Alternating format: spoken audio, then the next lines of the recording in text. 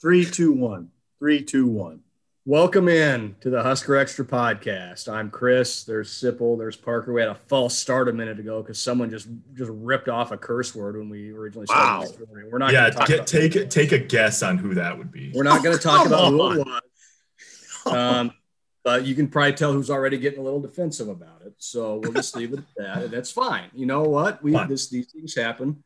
These things happen when you record these things. It's 12:40 p.m. on Thursday, April 29th, 2021, in the year of our Lord. It's a beautiful Thursday afternoon. The sun is shining. The breeze is rustling the leaves. The birds are singing. Spring game is a couple days away, Saturday afternoon, 1 p.m., Memorial Stadium. Us and about 40,000 of our closest friends in the stadium to check it out. We'll have a lot of football talk today. We'll touch on the baseball team too. Big weekend series against Rutgers. So let's get right into it. We heard from Scott Frost yesterday, and he talked about the format for the spring game. They're basically they're what they call thud in the first half, which means no tackling. You get touched and you're down essentially. And then they'll let the younger guys kind of go full contact second half. And that's because Nebraska had a pretty physical spring practice. I believe Coach Frost said the number was 43 guys at one point or another were on the injured list with various maladies. And so they're going to take it a little easy Saturday, and I'll kind of turn it over to you guys. What are your thoughts on that format, and what do you think that allows us to maybe see or not see on Saturday? Format makes sense in that I think if you turned it around, instead we're going to have the young guys play live for the first half, and then the veterans thud up in the second. You might get some people filing for the exits. This way, it keeps. I think it's sort of like the prelims or the first half, or kind of the undercard. Even though it's the first unit guys, they're going to be thudding up. Now, when they go live after halftime, I think that'll be really interesting to watch, and there'll be a lot of young guys that people are interested in playing in that. And I think it'll keep people engaged. It sounded when Frost was talking about it yesterday, like he said that they went around and around on the format, and I think that this was almost like not a compromise necessarily, but this was a way to get some of the veterans on the field at all. I mean, when he in a couple of the follow-ups, he didn't say explicitly that most of the veterans just weren't going to play in however they had it set up before the final format they landed on. But he did say, I think they're going to play, some of the veterans are going to play, Adrian will play in the first half now that we're going thud in the first half rather than going live. So I think this was like if you're Adrian Martinez or if you're Cam Taylor-Britt, you might, to me, I think those guys are probably champing at the bit to get out there and play a little bit with 35 or 40,000 people in the stands. Yeah. It's been so long. Like in a normal year, I don't know if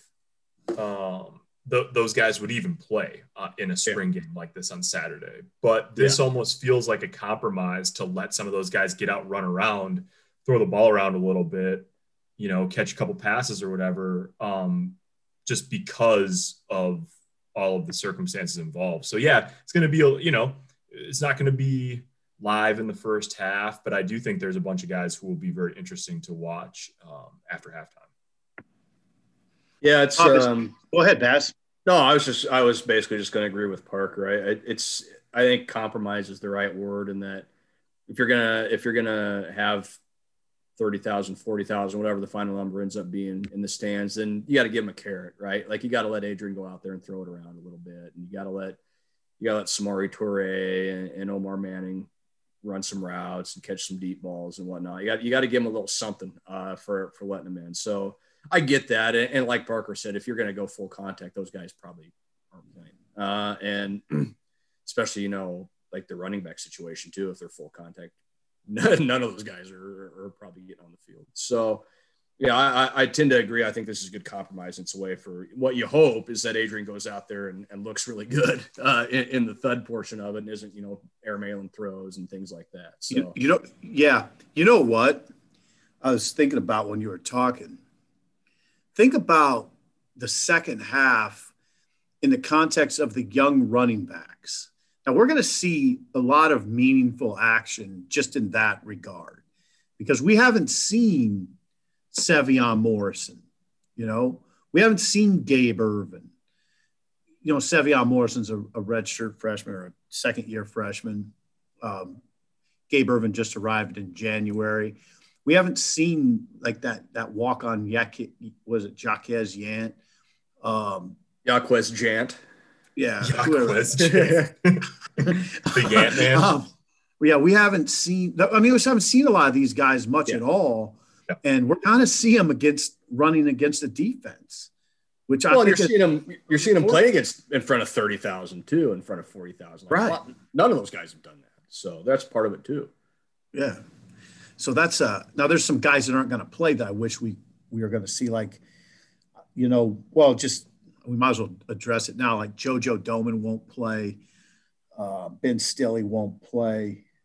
Will Honus looks like he's hurt his knee. He's not going to play.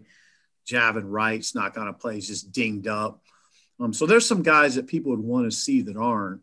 Parker, who else are we talking about? Yeah, offensively, obviously probably the biggest single piece of news this week, and we'll see with Will Honus. We'll get more information on that from Scott Frost at some point about how serious that is. But Thomas Fidoni's out now with a knee injury.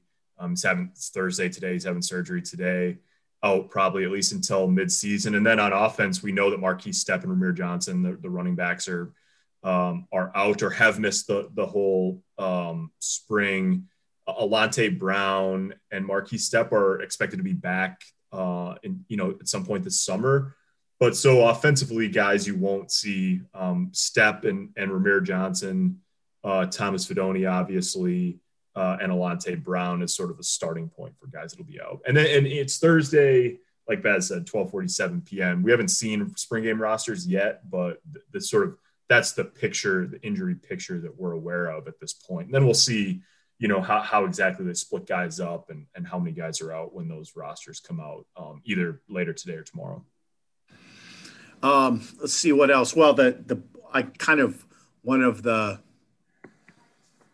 I'd say developments of spring has been the receiver core. Looks pretty good. Now there's some people that have told me since don't go overboard with that discussion. But they look pretty good to me. It's different. They look much different in that they're actually over 6 foot. They have Samari Toure starting in the slot at 6'3". Xavier Betts looks like he's had a pretty good spring, 6'2" or 6'3". Everybody says 6'2". He looks taller than that to me. Omar Manning's 6'4". He's been practicing. How tall is that Oliver Martin? Is he 6'2"? 6'1". 6'1". I think it's a pretty good group. Frost has said he likes that receiver group in terms of depth and talent more than he's liked anyone since he's been here. I can see why. But they got to go prove themselves. That's probably the big thing. With Toure, with Samari Toure, I'm guessing probably only getting some run in the first half and Alante Brown out. If you were looking for a spring game MVP candidate, I would think that Will Nixon's a guy who's going to get a ton of run. Maybe with the top group, some in the first half, but I would think he'd play a lot in the second half, just given the position he plays and all that. So, hey, Baz. And Parker, This is Paz. Paz has been around here a long time. How it always there's some kind of guy that emerges in the spring game, that big star that's not a big name. I'll give you one, Parker, right at that position, Baron Miles Jr. Yeah, yep. How about Baron Miles getting about 11 catches for 170? Yep. Jeez. 11 for 170. Mark it down right now. I'm going to tweet it. I'm going to take the under on both of those. We joke, but I know. Over. But pump it up. Over. We joke, but this is going to be set up for those guys to succeed, right? They're not going to go out there and expect Cam Taylor Britt to lock somebody down for a half. It's going to be Bunch of zero blitzes. Bunch of zero blitzes. It's basically going to look like a shell drill, 7-on-7 a lot of times, especially with the thud part of it. Like Adrian's going to have all day to throw. Those guys are going to have all day to run. So they're not going to go out there with the intent of making that offense look bad and making that receiver group look bad, especially with the way their coaches talked about them all spring.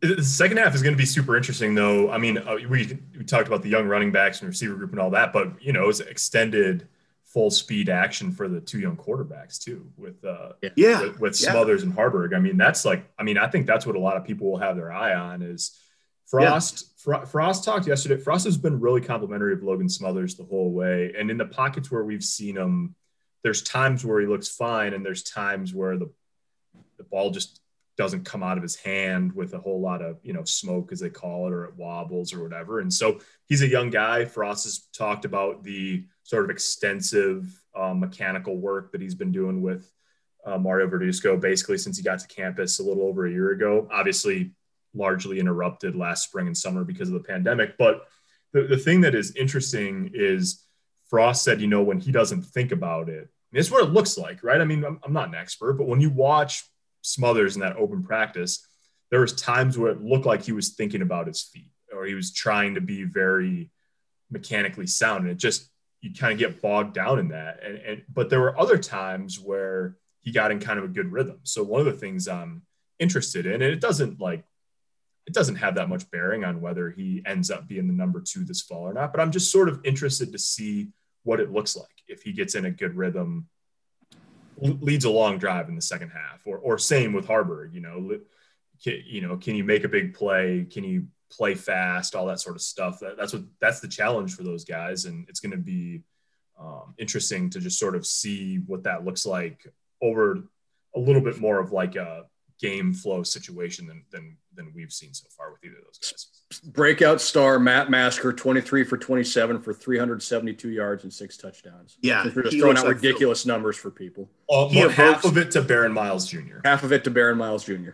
Yeah, we're talking about Matt Masker like he's Phillip Rivers on Sunday. Oh, it's going to be amazing. Now, I'll tell you, kind of a hidden part of the last spring game we saw, and I talked to you guys about this the other day, that I thought it was fascinating, and I didn't know what to think of it, but it's interesting. It's interesting in retrospect. In 2019, I was really jacked up. Well, everybody was, to see what Adrian looked like.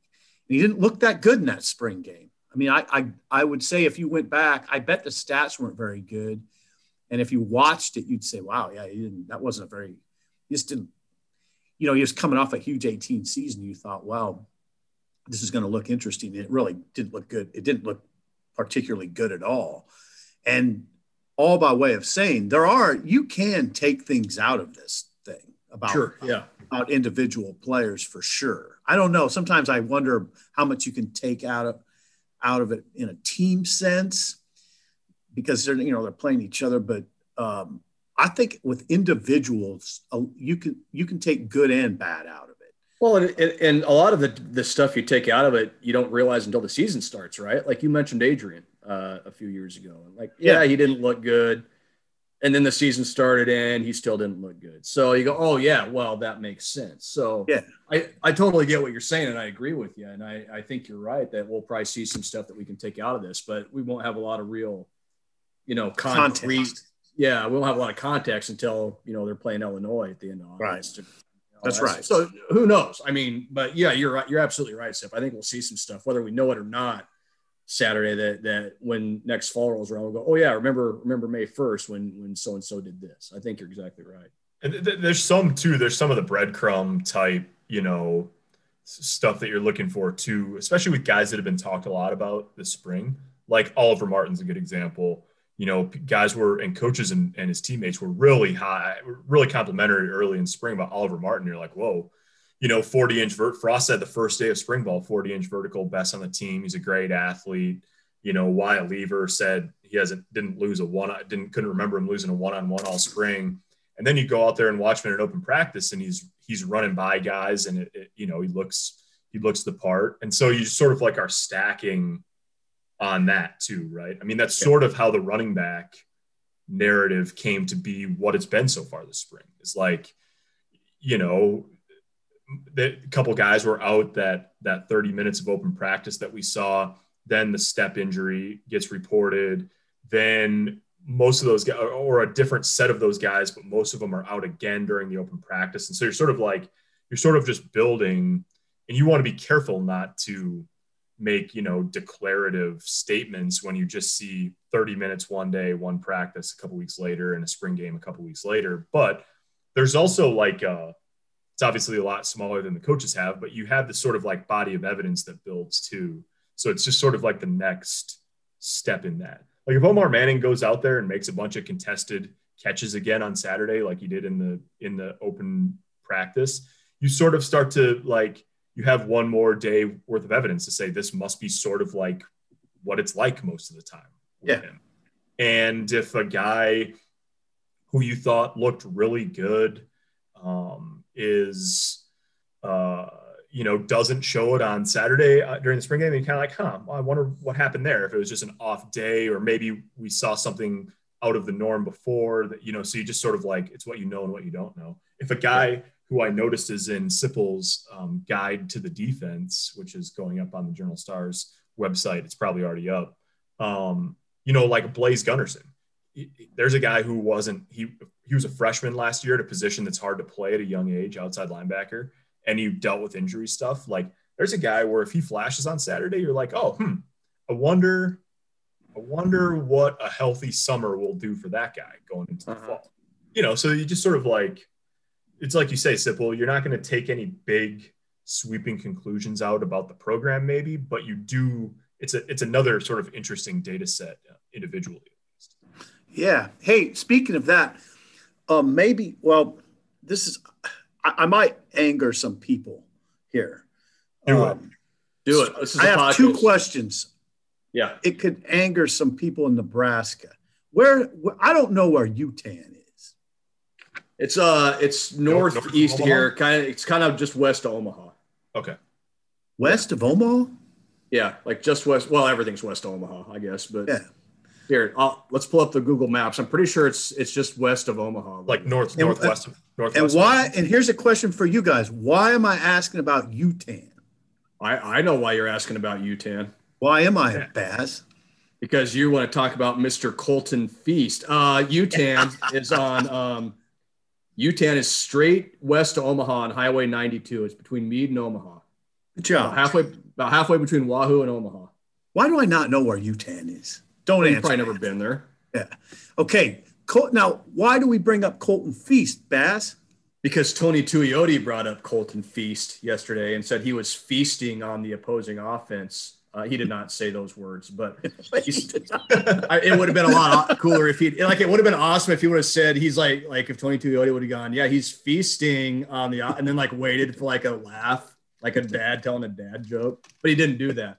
No, he said he's just a guy that's taking advantage of his reps. He didn't necessarily have a ton of opportunities, and it's kind of similar to Blaise Gunnerson. It's he's playing a position that's really hard to play when you're a young guy. It's hard to play when you're an old guy on the defensive line. And he's a guy that was a star at UTAN.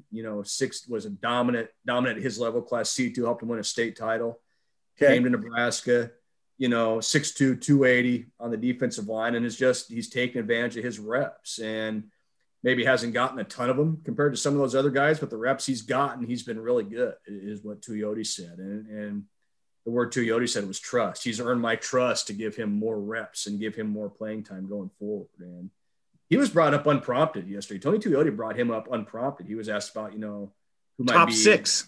Yeah. Who would be in his top six, who would be among those guys. And Colton Feast was a guy that he mentioned because of the way he took advantage of his reps. And he said he's got one speed. He goes 100% all the time, which any coach is going to love. So, yeah, you're kind of looking at a guy maybe kind of like the next Ben Stille, if you want a comparison, a kid from local school here, smaller school who's taking advantage of his opportunity. And now it looks like he's going to get a chance to run with it this spring and into the fall. Yeah.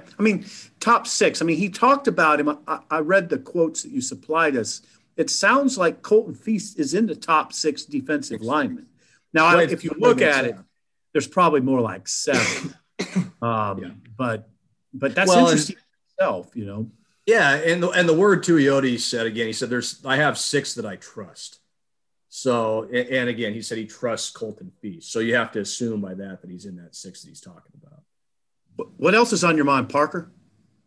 I was just thinking about Feast as one of those guys that's sort of like you wouldn't have, wasn't it? Well, there's always every spring, there's guys that you don't expect to drive the conversation when spring ball starts. And then I think a lot of fans naturally have these questions about like, oh, is this just narrative or is there legs to it? And those conversations are a little bit different. I think it's fair to say that the coaching staff really likes Barron Miles Jr., who you referenced earlier. Now, like, is he going to play 20 snaps a game? Like, probably not, unless they have real injury issues. But he could be a special teams guy. He made the travel roster last year, so again, you sort of like you just kind of putting the pieces together. Similar with Colton Feast, similar with Matt Sichterman at right guard, which that'll be one of the interesting things to watch this weekend is sort of Sichterman and Brant Banks and in the competition for the right guard job, the only job, as we understand it, that's open on the offensive line at this point. And so there's this list of guys, right?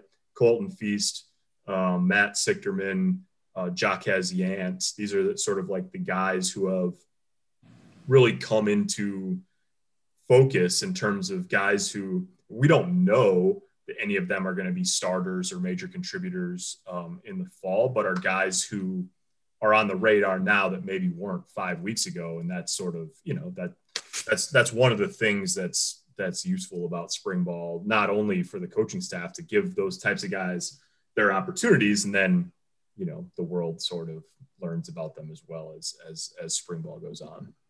Yeah. Yeah. There's a lot. We could talk all day about this stuff. I mean, there's a lot of interesting, there's like, I think of a guy like Quentin Newsome, who looks like he's going to lock down.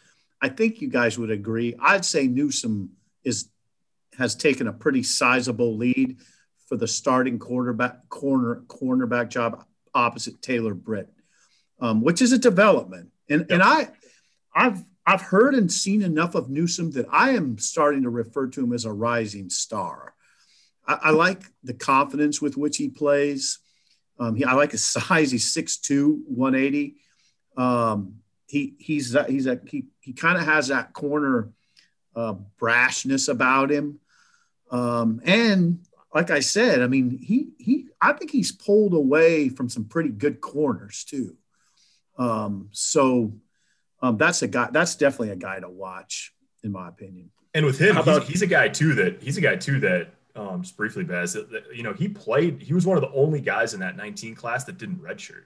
He was a guy that Travis Fisher trusted right away. He didn't play a ton on defense, but he did play some at corner in nickel and dime packages as a true freshman in 2019. And then he was on special teams right away. So, and he probably, he might've been more of a factor. He broke his arm or his hand or something last summer. And was limited a little bit until not long before the season. He was playing with. Remember, he had a cast.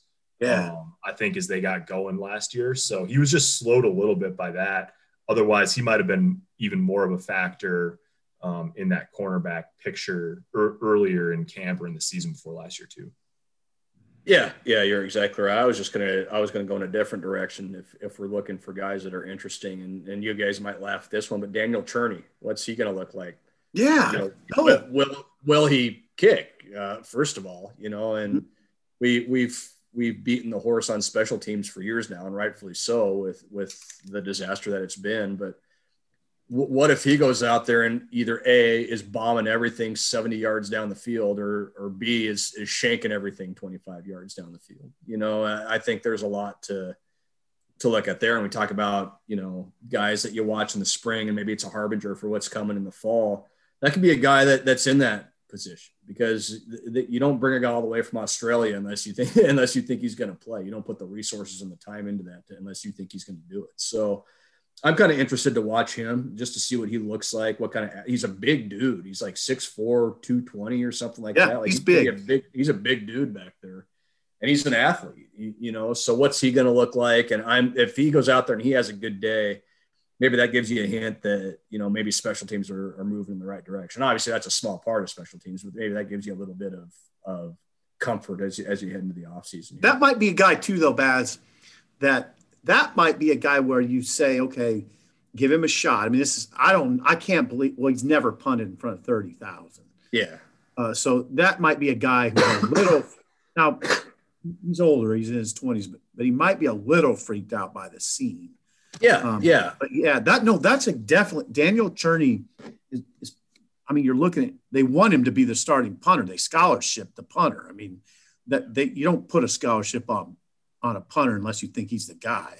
Well, and what did we hear, earlier in the spring? Like, he's still basically learning what football is, and we kind of laughed about it a couple of weeks ago, but came out and didn't know offense from defense, didn't know 10 yards for a first down, didn't really understand that he's not supposed to run down the field and try and lay a lick on somebody after he punts it. So, yeah, you mentioned what's he going to think walking out into a stadium that, even though it's half full, it's still going to be like nothing he's ever seen. So, and it's going to be half of what he sees in the fall, basically. So, yeah, I think it's kind of a sneaky, interesting part of this whole thing, I think, is that how he looks, how the special teams just look overall.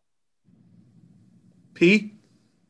Yeah, I'm with you. 20 to 30 mile an hour winds out of the southwest tomorrow, or on Saturday. So they're gonna have Daniel Cherney punting one direction on Saturday. Yep. He's gonna be bombing 70-yarders with the wind at his back. Cherney kicked another one into the stands. He's incredible. What else? We covered the injuries. We're looking. We didn't talk much about number 2.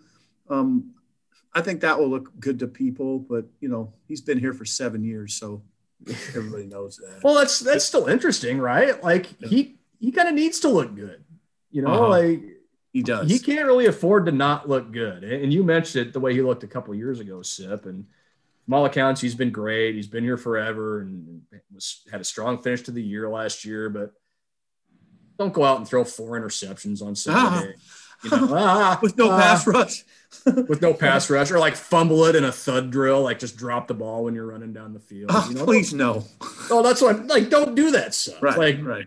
Just go out and play clean and be solid, and you hope it's as uneventful as possible for Adrian Martinez. You want boring out of Adrian Martinez, and you take that into the offseason. Boring and 80% would look pretty good. Boring and 80% with like 4 or 5 or 6 touchdowns in a show drill, basically. Yeah. Well, I guess the last thing maybe about the game itself to touch on is talking about the quarterback of the present. And there's it's possible that a couple of the quarterbacks of the future not only are playing in Smothers and Harburg, but also coming to the game on the recruiting front too. There's a bunch of guys. I think we talked about it some last week, so we don't need to spend too much time on this, but there's at least, we're talking about, I've got 16 guys, I think, confirmed from the 2022 and 2023 class, just among guys that have Nebraska scholarship offers already that are going to be in town, even though it's a totally unofficial deal. They can't be on the field. They can't be hosted by the school. They're just here on their own. But MJ Morris in the 2022 class is a quarterback from Atlanta. And then Reese Mooney from Louisiana is in the 2023 class. Both those guys are going to be in town just on their own dime, on their own volition.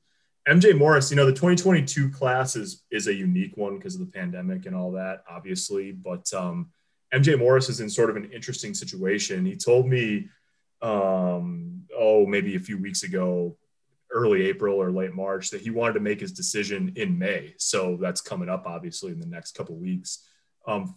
Florida State was thought to be a pretty serious contender for him, and they just took a second quarterback in their class yesterday. So they're done recruiting quarterbacks for the class. And then NC State's another one to keep an eye on. But it's going to be interesting with MJ Morris. He's going to be on campus this weekend and wants to make a decision in the next few weeks. So that's definitely one to watch for the 22 class. And then Reese Mooney, we've talked about and written about, grew up, a Nebraska fan. His dad grew up a diehard Nebraska fan in Hattiesburg, Mississippi. They live in Louisiana now. Sort of a funny story, how they found him.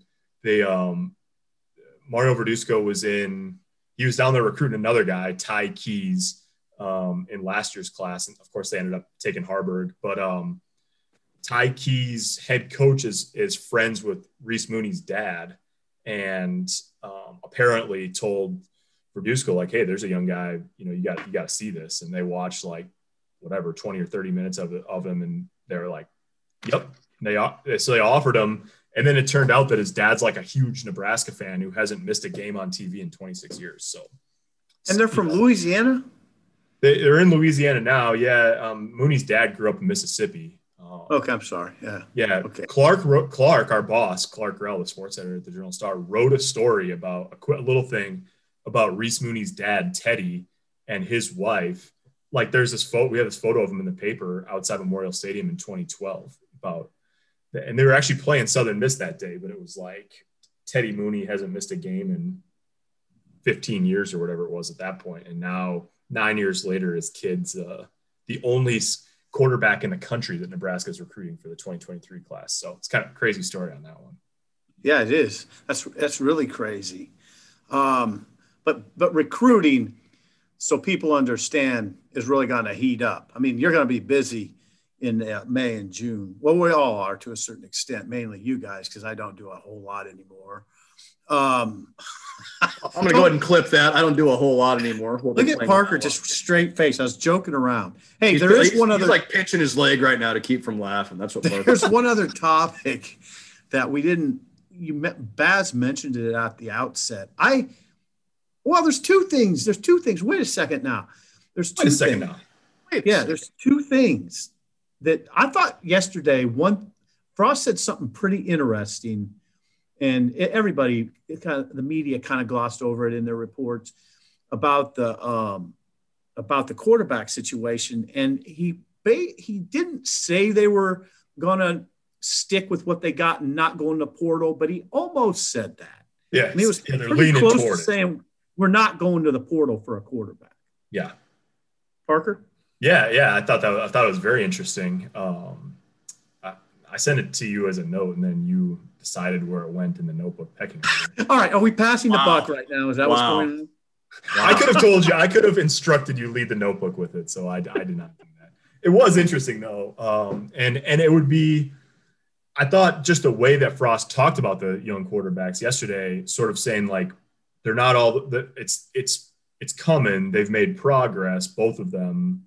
It's obviously they got a long way to go, but he was talking about Smothers, and he's like, yeah, I mean, the mechanical thing, it's not all the way there yet, but I trust that it's going to be by the fall. I mean, that's a pretty big vote of confidence from the head coach. And then to say, we've got 2 spots left. We haven't decided how we're going to use them, but right now I wouldn't think that quarterback would be at the top of the priority list. I mean, another pretty big vote of confidence. So yeah, that's going to be an interesting one. I mean, the rubber's going to meet the road here in 3 days or whatever. It's spring ball's ending around the country. There's another wave of guys going into the portal. And so it won't be long before we sort of start to get an idea of who Nebraska is looking at in the transfer market. Now it's been pretty quiet. They've managed that they're sort of portal recruiting.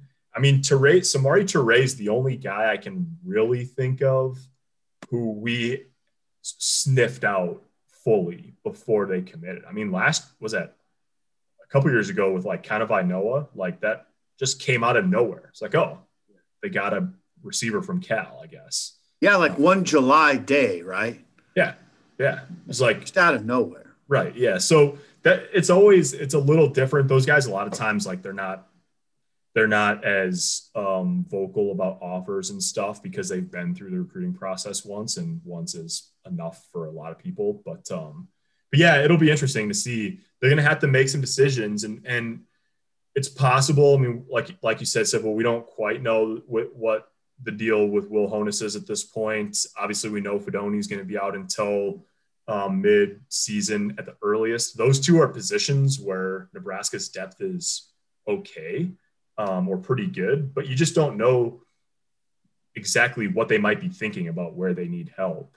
And then the full health picture coming out of Saturday will play a role in that too. I mean, they've been confident about Marquis Stepp coming back this summer, but feet are tricky. If there's doubt about that, or, you'll know quickly if they really feel that way or not. Because if they offer a running back in the portal, you're going to say, oh, well. Yeah, which leads me to the other thing I wanted to bring up. And this can be the last thing, but I talked to a couple people in the program about this, what Frost said yesterday, and it's not a real comfortable topic over there.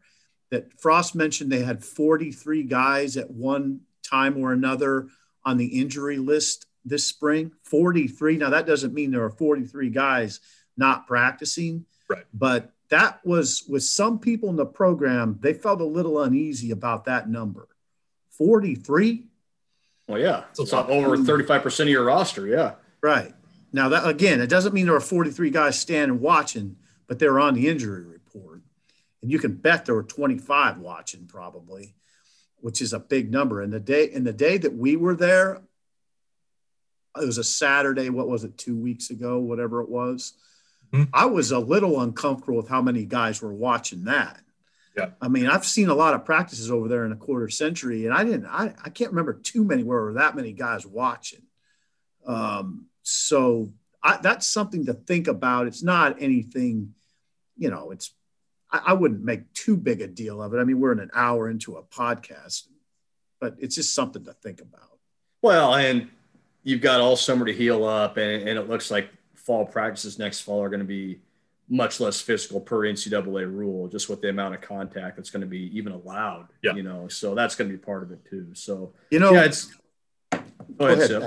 No, you go ahead. No, you go ahead. No, you go ahead. No. Here's the thing. An old guy, I don't like mixed messages. I mean, you'll hear Dawson come out, I just forget I said a name. Any coach come out at the start of spring and say, this is big spring. Every practice is important. Every practice is important for the guys. They're battling for jobs. We're trying to get this thing going. And then at the end of spring, you hear that they had as many as 43 guys watching at times, or, 43 guys on the injury report. So I don't know. That's the sort of thing that kind of causes some confusion sometimes,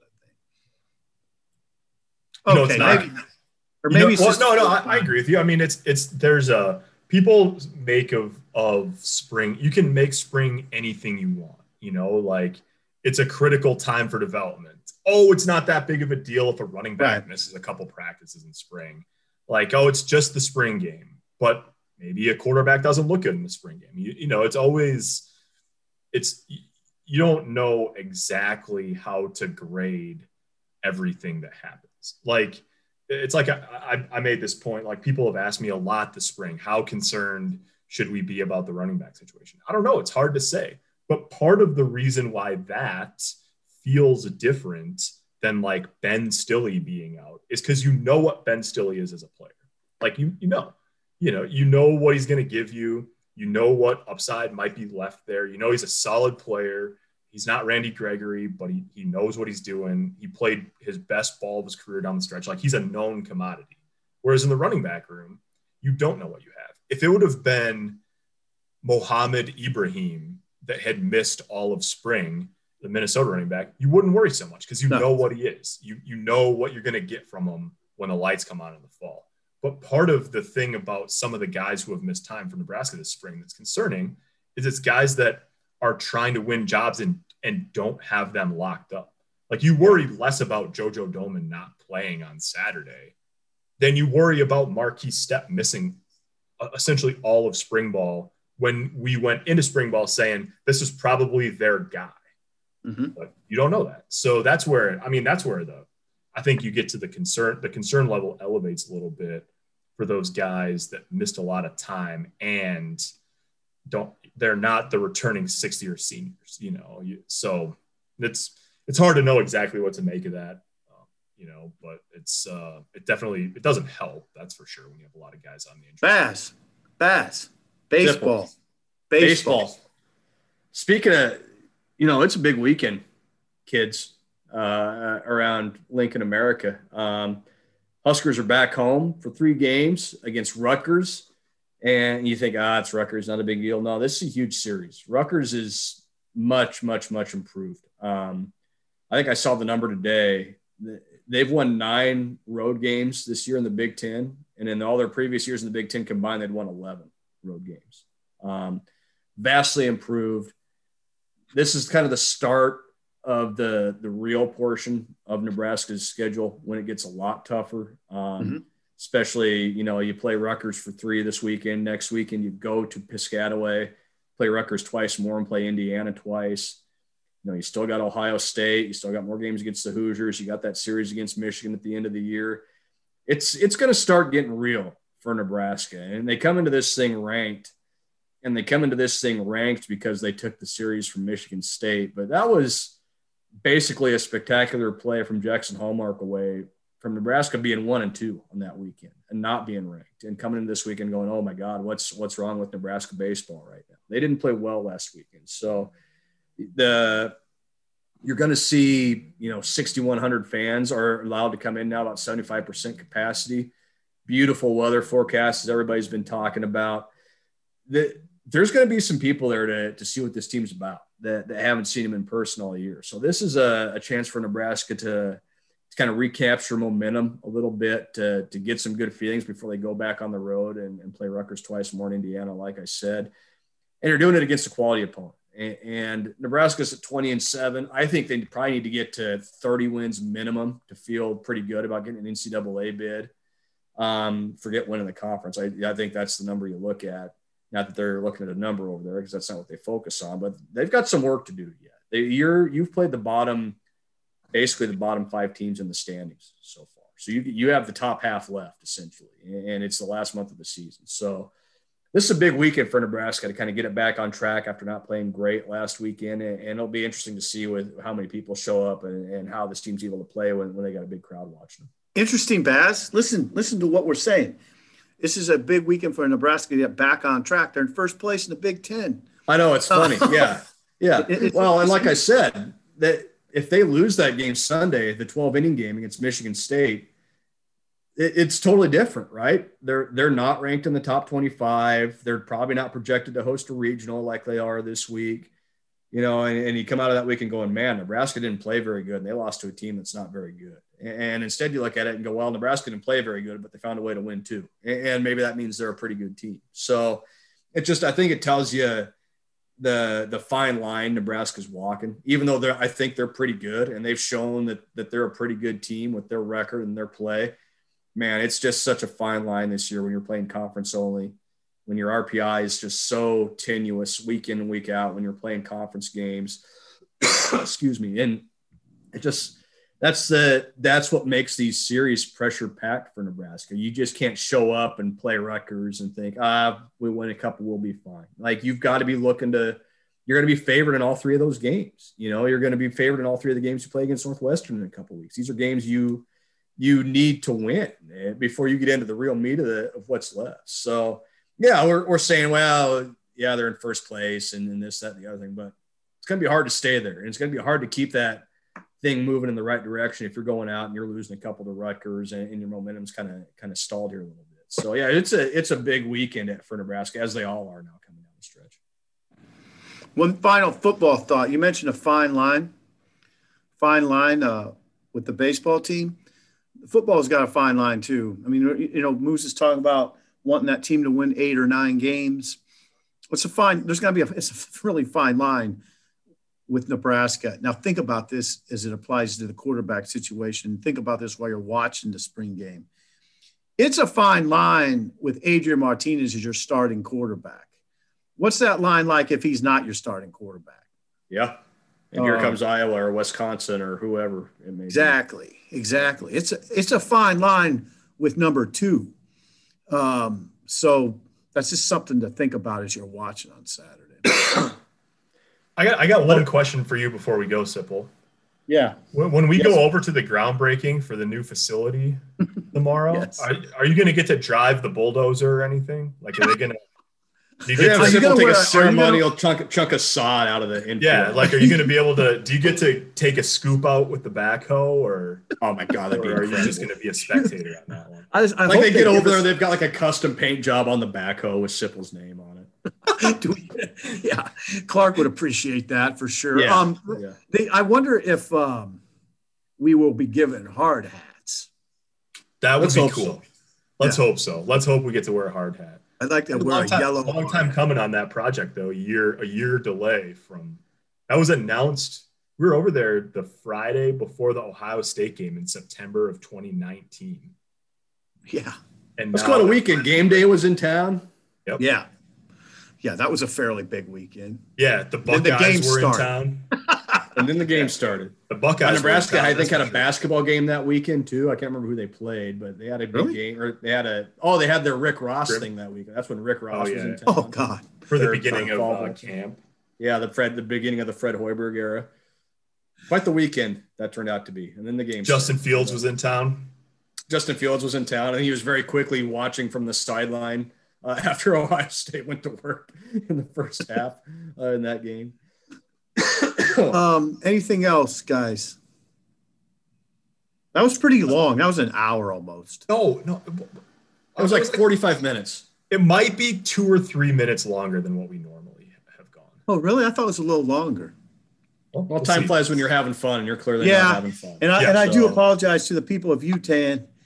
I should have known where that is. We'll take out an apology ad in the Utan newspaper and make sure that the people are appeased. Okay. All right, guys. Enjoy the spring game this weekend. Enjoy the baseball games this weekend. We're starting to get back to normal. The weather's beautiful. We'll have a full recap for you guys next week. Thanks for tuning in.